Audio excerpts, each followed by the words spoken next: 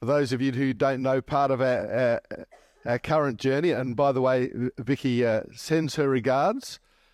She's not here with us this weekend, not because of any ill health, but because she's on her annual girls' weekend with the rest of her family, which involves, I think, about 11 of them, spending a wonderfully sunny day down in Counter Bay, which is probably freezing. But part of our journey at the moment in looking for a house is that actually we've come to a place where we're renting for the next 6 months a place in Woodside. And so this week, Vicky and I have been moving. And it's exciting in itself. I'm not quite sure how to describe it because we're sharing with Ben and Georgia. And I don't know whether to tell people that I've got a 30-ish something year old son who's come home to live with his parents, or whether our kids have taken us in because we're homeless.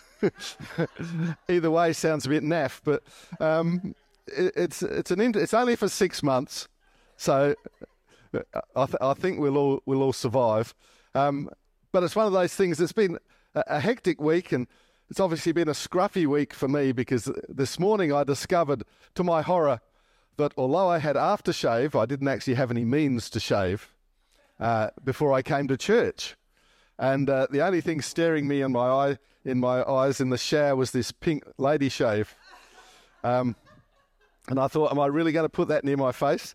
But luckily, Georgia managed to find a new razor blade for it. And it was then I discovered that with unfamiliar razors, I don't know whether you know, you can put the razor blades on upside down. And I'm there scraping away. I think nothing is happening. These things are useless. Why do they sell these things to women? They don't do anything. And then I realised that perhaps the blades were facing the wrong way. And after a bit of manipulation, managed to swing it round and get the job done without too much blood. And then I managed to use my aftershave, which was a bonus, especially for anybody I hugged during the greeting earlier. So yeah, it's been an interesting development in terms of, preparing a message. For instance, I'm used to having solitude and quiet and Grandpa. Yes, Willow. Grandpa needs some quiet time. Play with me. Anyway, these are the fun things that are part of my life at the moment, which all contribute to make it very interesting. One of the things I have been able to do, and something that I get a great deal of enjoyment out of, I'm listening to a Bible study series at the moment. And there are some very interesting things in that which tie in with the part of the year that we're in. Because I don't know whether you've ever noticed this, but a lot of the way we preach is actually seasonal. It's based on seasons, it's based on events in the church calendar, and it's based on how we run our year in terms of vision builders, for instance, that Nathan mentioned earlier. And so one of the things that we talk about, one of the things that comes to our minds at least once a year is this whole idea that one of the deals that we face as Christians is that we're actually called to be stewards of the kingdom of God. God has actually called us to be stewards, and this is one of these Christian terms, stewards. We don't talk about them anymore. The term steward doesn't appear on many job descriptions these days. You don't put it on your CV. Oh, I was steward of this. What, people don't know what you're talking about. Although there was a resurgence of the term several years back. Who remembers the Lord of the Rings trilogy? Yes. Somebody does. Who remembers everybody's favourite character? Denethor, son of Ecthelion? No? Steward of Gondor, the ruler everyone loved to hate? Oh, you need to go and see the series again. You're missing all this. Anyway, he became the poster boy of stewardship for all the wrong reasons. Because, of course, he was looking after the kingdom of Gondor until the return of the king.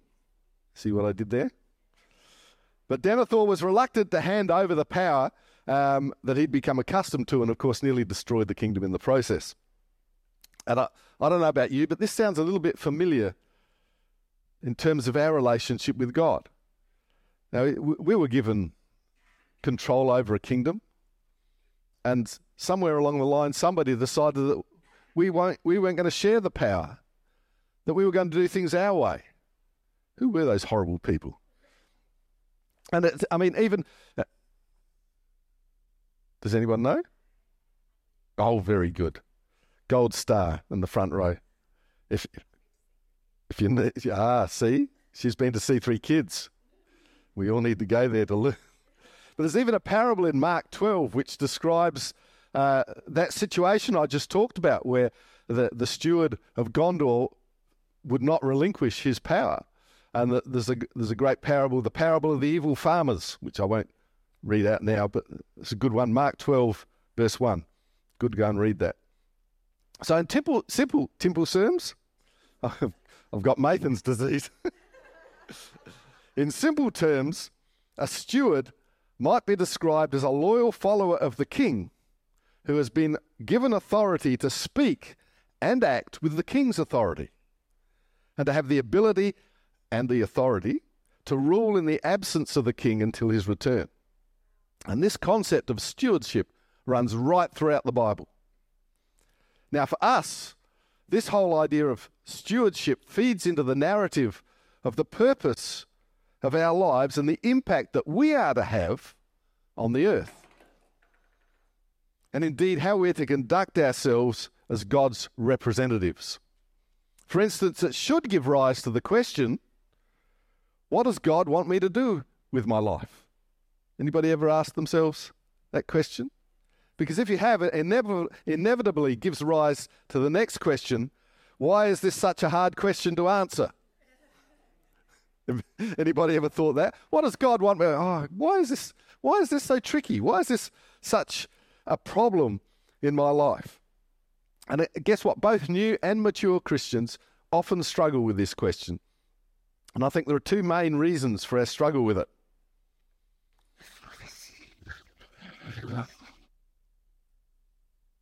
And I've deleted that out of my notes.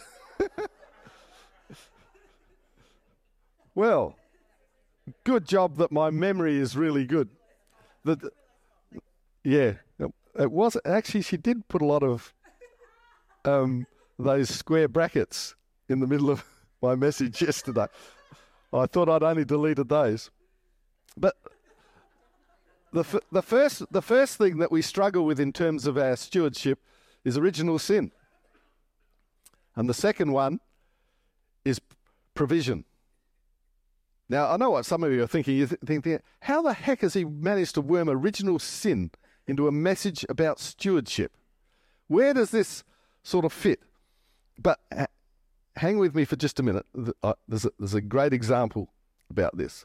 If we go back to the beginning, for instance, and look at God's original plan for mankind, and I've been, as I said, been listening to this scripture study recently, which highlights the way God tries to get our attention to show us how to live a fulfilled life by doing it His way, instead of hijacking His plans and doing it our way. Now, none of you would ever do that, I know, but it's good to realise that other people have done stupid things like that. Because it turns out this has been going on for a very long time. And often the reason that God's people keep stuffing things up has its roots in one particular sin, the original one. Now, the question I have for you, what is original sin? Very good. That is actually the action that came out of the sin. And I think, it's right. That would be the question I would have given before I'd actually listened to this series. But what made Adam and Eve disobey God? Apart from the serpent. Who knows what the 7 deadly sins are? It wasn't gluttony. Any others? Lust wasn't lust. Envy. And we don't often think about this, but why on earth would a couple of people who have been promised the world, literally, by God, suddenly decide that they weren't getting enough, that they weren't being told the whole story, that they hadn't got the full picture, there was something in their lives that was missing? because the serpent, thank you, had convinced them that they were missing out on something, and so they became envious. They became envious of God. It was through that envy that they then stepped into disobedience. And we can see this change happening throughout the Bible. So we could change the two reasons that I gave earlier as original sin and provision, and to change them to envy and trust, or lack of it. Because that's what happens when you're envious of people. Adam and Eve disobeyed God, but they disobeyed him because they were made to be envious. Cain killed Abel because he was envious of the favour God had shown his brother. Lot chose the prime land because he was envious of Abraham's blessing and wealth that came from God. Interestingly, that's one of the stories, and I mentioned this, I think, in the offering message I did last week. Abram did exactly the opposite. He was so secure in his knowledge of the fact that God was going to bless him, he wasn't concerned with what God was going to do with Lot. It was like, that's none of my business. I am so secure that if you want the best stuff, go and take it, because God's got me covered. And so that's that. Joseph's brothers chucked him down a well. Why? They were envious. He had a special coat that his dad had given him, and he was not only a favourite of his father, but he wasn't shy about telling them. I had a dream the other night. I'm going to be ruler above you all. What brothers and sisters like that? Some little kid who big notes himself, I'd chuck him down a well as well.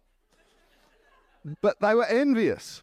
The very fact that the nation of Israel decided to have kings to rule over them, despite the fact that God told them, you don't need a king. I'm here, by the way, God Almighty, King of heaven, but they thought, look at all our neighbours. They've all got kings, we want one. And so out of envy of their neighbours, they appointed kings, which did not go well. And the list goes on. Now, envy was often only the catalyst which led to other foolish, destructive and sinful actions. But it's a common thread through Scripture. And there's a good argument, therefore, for it being the so-called original sin. I mean, you might want to check it on Google and have a discussion at your next dinner party, which isn't this week, but it's next week. So you could save that one. There's a free one for you. But you see, this was so important that Jesus actually addresses this idea of envy directly in the parable of the vineyard workers in Matthew 20. And he talks about it like this. He says, "For the kingdom of heaven is like the landowner who went out early one morning to hire workers for his vineyard." Sounds reasonable. "He agreed to pay the normal daily wage and sent them out to work." What a nice man. He's treating his workers well, and he's promised them a full day's wage. At 9 o'clock in the morning, which I know that some of us, you're only waking up around then, but the farmers had been working for a while, he was passing through the marketplace and saw some people standing around doing nothing. So he hired them, telling them he would pay them whatever was right at the end of the day. So they went to work in the vineyard. At noon and again at 3 o'clock, he did the same thing. At 5 o'clock that afternoon, he was in town again and saw some more people standing around. He asked them, "Why haven't you been working today?" And they replied, "Because no one hired us." Sounds like a comedy skit. The landowner told them, "Then go out and join the others in my vineyard." That evening, he told the foreman to call the workers in and pay them, beginning with the last workers first. And when those hired at 5 o'clock were paid, each received a full day's wage. When those hired first came to get their pay, they assumed that they would receive more. But they too were paid a day's wage. Excuse me. When they received their pay, they protested to the owner.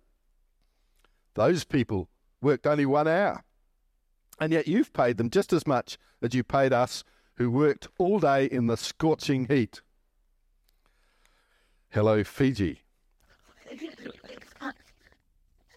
He answered one of them, "Friend, I haven't been unfair. Didn't you agree to work all day for the normal wage?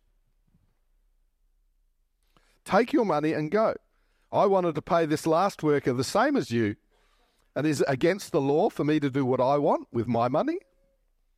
Should you be jealous because I am kind to others?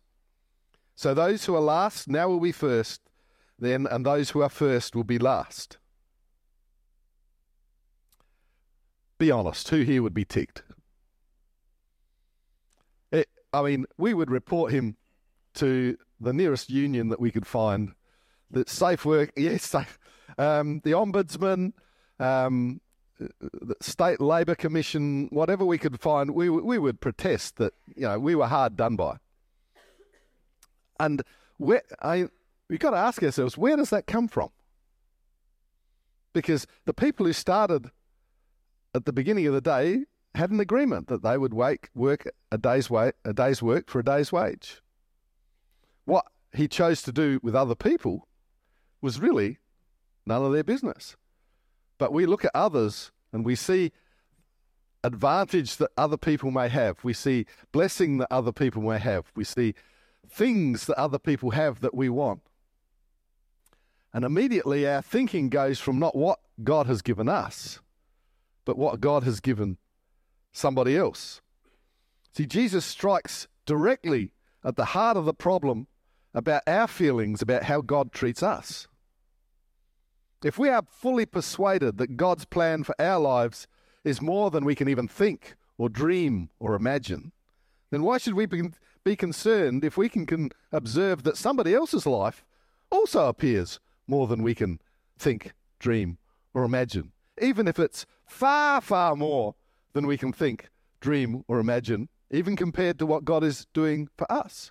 Where does our trust lie? Why do we get envious of other people's blessings? Why do we get envious of other people's success? It's usually because we don't trust what God is doing. Because as soon as we become envious, there's that knock-on effect that rears its ugly head. And we're going to talk about this next week, this idea that envy leads to lack of trust. That lack of trust is why we become disobedient. Lack of trust is why we decide that we know better than God. We can do things our way because God's probably asleep on the job. And if he's not asleep on the job, he's blessing Barry more than me. And so where's the fairness in that? And we get uptight about what God is doing in other people's lives because we want God to be doing it in our lives. Resisting the temptation to be envious of others is actually at the core of good ministry. And I don't just mean church ministry, because we're all called to be ministers of the gospel. I think sometimes we forget that. You see somebody up the front and you think, well, they're a minister. They're ministering the gospel. But no, each and every one of us is called to be a minister of the gospel. That is one of the things God wants us to do with our lives, by the way, if anybody was curious about that. But often, I don't know whether you've noticed this, but often ministry isn't as glamorous as we'd like. And we have to be very careful that our motives don't arise out of a desire to emulate our heroes because of the stature it might afford us. Because often our heroes are people of great preaching ability, of great social standing, of great power in what they do. They're people, especially in ministry, people with huge churches who have huge influence in the world. And we look and say, well, wouldn't it be good if we could have that sort of influence? But sometimes our motivation for having that sort of influence is because we see their lifestyle or their fame or whatever it is, and we think, oh, well, I'd like a slice of that. Thanks very much. I reckon I could preach as good as that. Or, we should build our church to be like that. But what if God hasn't? That's not what God wants for us. We need to be motivated out of what our skill set and what our desires, what our understanding of our relationship with God can do to impact the people around us. You look at C3 Church. There are hundreds of churches around the globe, thousands of pastors, hundreds of thousands of people worshipping in those churches. There's only one Phil Pringle. And at some level, everybody would like to be Phil Pringle. But I've had a fair bit to do with Pastor Phil. And let me tell you, I do not want to be Phil Pringle. I like his lifestyle. I like his relationship with God. I like the way he runs his church. I like a lot of things about Pastor Phil. But I also happen to know what Pastor Phil has had to go through to get those things. And so my motivation to be like him in some ways is not based on the fact that I want a mega church where I want to be able to preach like I can't preach like Phil. I can only preach how I can preach. And yet I know people who want to preach because they're good at public speaking. Now, I'm not particularly good at public speaking. Some of you might say I'm not particularly good at preaching either. Well, that's fine. You see, this is something, and it's important that we grasp this because, see, I'm anointed to preach by God. And sometimes I think that when we see people who say they're anointed, we say, why aren't they any flaming good? Why? Because, if God anoints somebody to preach, surely they should be the best preacher in the world. But then who's going to be second best? And so there's this thing, anointing doesn't make you the best, it just gives you the spirit to bring to other people. There are better preachers in this church than me.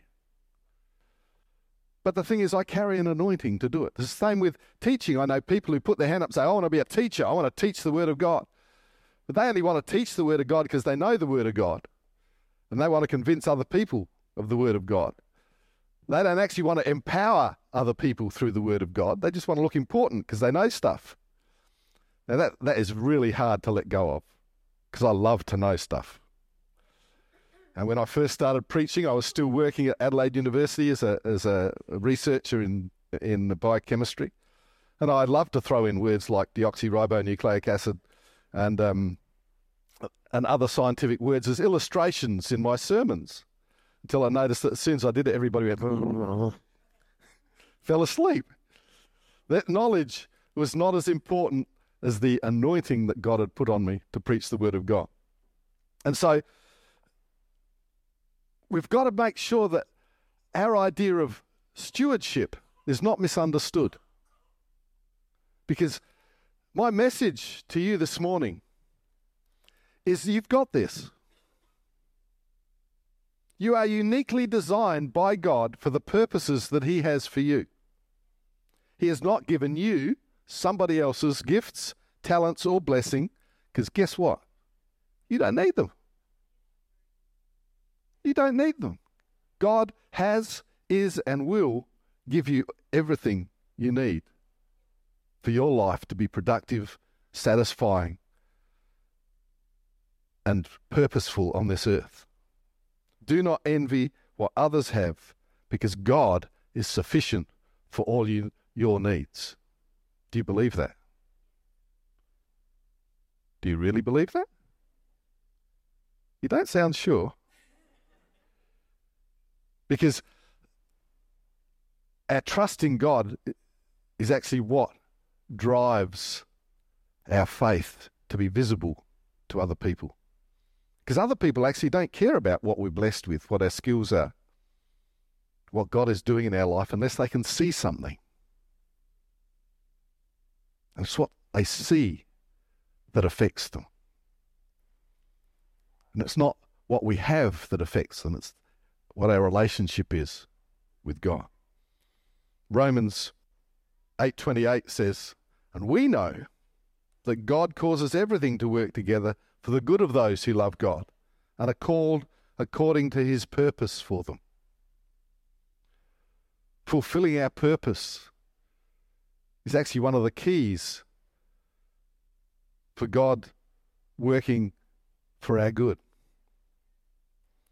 God knows His people before we're born, in advance, and He has chosen us to become like Jesus, His Son, so that His Son would be the firstborn among many brothers and sisters. Isn't that a good thought? God has called us not just to be stewards, but to be brothers and sisters with his Son, Jesus Christ. Can we all stand? Can I get Jord just up here for a moment?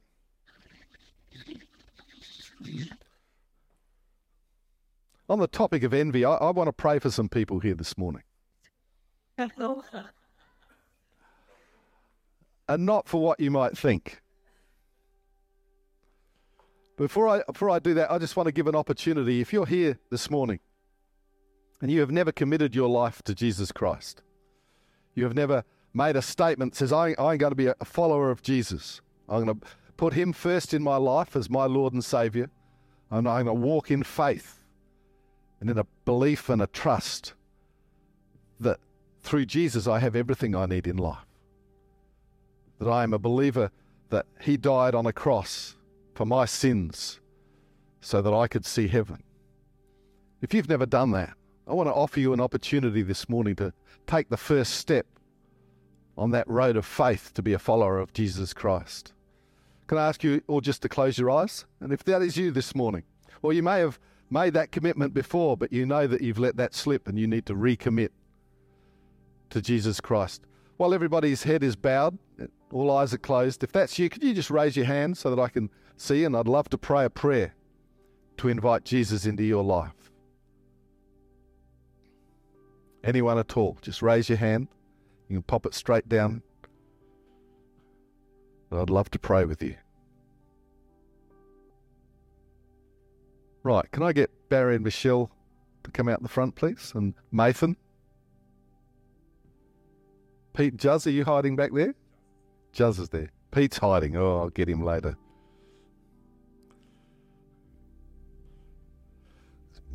See, the reason I've called these people out the front to pray for them is to make you envious. Because some of you are thinking, well, he's got them out the front. Why didn't he call me? What have they done that gives them special treatment?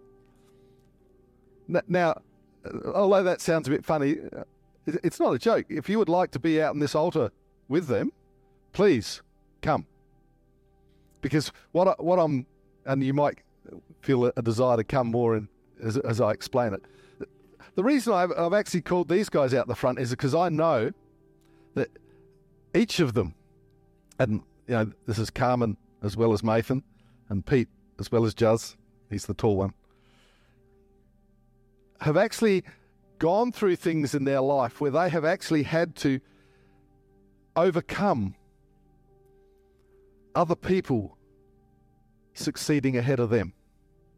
They have had to overcome what looks like God's favour going to other people and not them. They have actually had to stand firm in the belief that God's plan for them is and will come to pass, and that they have had to stay focused on what God is doing in their lives rather than be distracted by what God is doing in other people's lives. And that has come at a cost. Now, that doesn't mean that there are those of you out there who have gone through the same thing. And as I said, if that is you, and I'm just going to pray a prayer of encouragement that they actually continue to lean in God, in His strength and not theirs, as they keep moving forward. Because just because we've done it once doesn't mean we're not going to slip up the next time. We've actually got to keep going. But also, if you don't feel to come out the front and you want to actually take that you know that you've had something happen to you and you've lost faith because you've seen other people blessed ahead of you, or you've seen things that God's promised that haven't yet come to pass in your life, and your faith has become thin, weary, then this prayer is for you too. One of the things about envy is this idea that there's not enough to go round. With God, there is always more than enough. And sometimes it can come back to bite you. You need to get Barry to tell you his story. Sometimes you've got to be careful what you pray for, because God will give it to you.